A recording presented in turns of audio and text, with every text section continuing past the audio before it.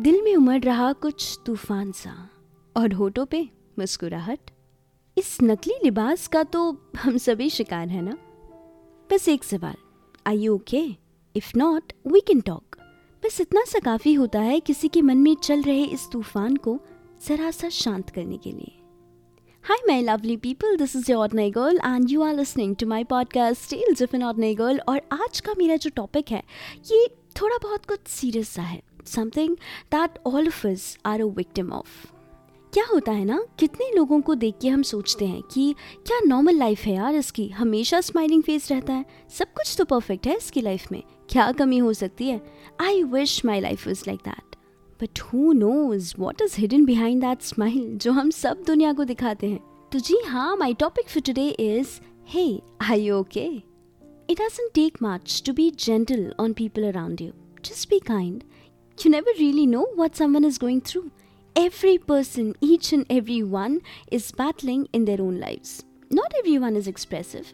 And किसी का battle छोटा बड़ा नहीं होता। जो प्रॉब्लम हमारे लिए इतनी सी है वो किसी और के लिए उसकी ज़िंदगी की सबसे बड़ी परेशानी है। जो प्रॉब्लम आपके लिए बहुत बड़ी है दरअसल किसी और के लिए वो कुछ भी नहीं है। Life is after all a circle of emotions, problems, happiness, sadness. Because life is just like that. चलो किसी और के बारे में ही क्यों, आज मैं अपने ही बारे में बताती हूँ।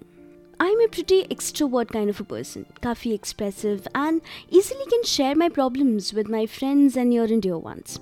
मैं अगर परेशान हूँ तो I do reach out to people for help. But कई बार ऐसा होता है ना, आपके मन में कोई बात रह जाती है, कोई ऐसा स्ट्रेस जो आप किसी से शेयर नहीं कर पाते। Some unknown fear, some anxiety, some weird kind of stress, some mental trauma, some deep fear और anxiety जिसके बारे में आप अपने आप से तक बात नहीं कर पाते हो। I too was a victim of that। बहुत टाइम से चल रहा था मेरे मन में कुछ जो मैं किसी से शेयर नहीं कर पाई, बस नहीं कर पाई। एक पॉइंट आया जब मैं भर गई थी and now that was turning into anxiety। It was so much all over me कि I decided to keep my mind engaged to the fullest। But that didn't work out either.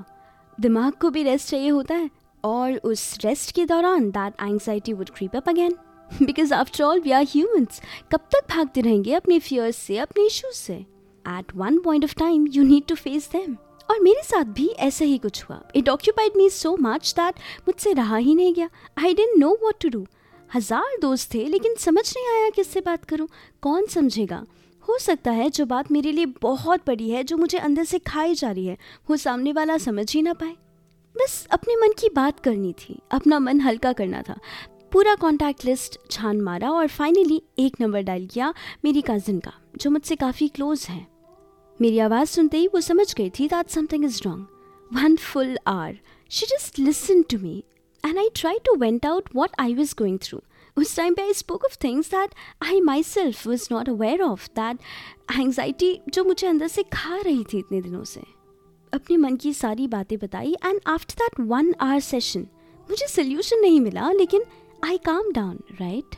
I felt normal, as if got rid of something really off my chest, wiped off my tears and got back to reality with a little more strength and a light heart.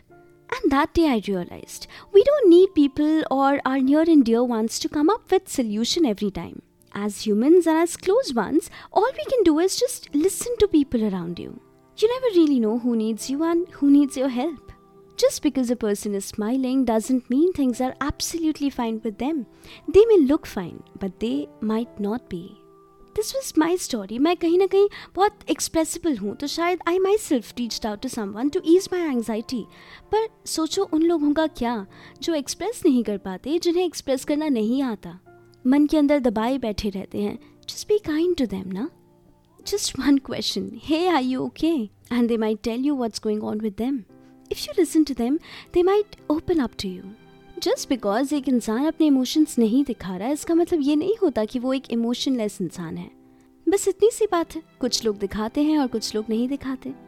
तो अपने आसपास देखो, अपने घर वाले, अपने parents, अपने दोस्त, अपने पार्टनर्स, अपने भाई बहन, people close to you, they might be going through something really problematic, something really anxious, something really hard, something that they are hiding behind that lovely smile on their faces that they show to the world.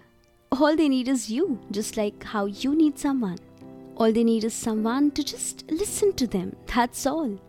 So people, in this cruel world where everyone is struggling with some or the other thing, battling with their own issues, let's sprinkle some kindness and make it a better place to live. All it takes is to just keep a check on your near and dear ones and see if they are actually okay. Live with love and spread love. क्योंकि kind होने पे कोई GST नहीं लगता. Just a free therapy, you know.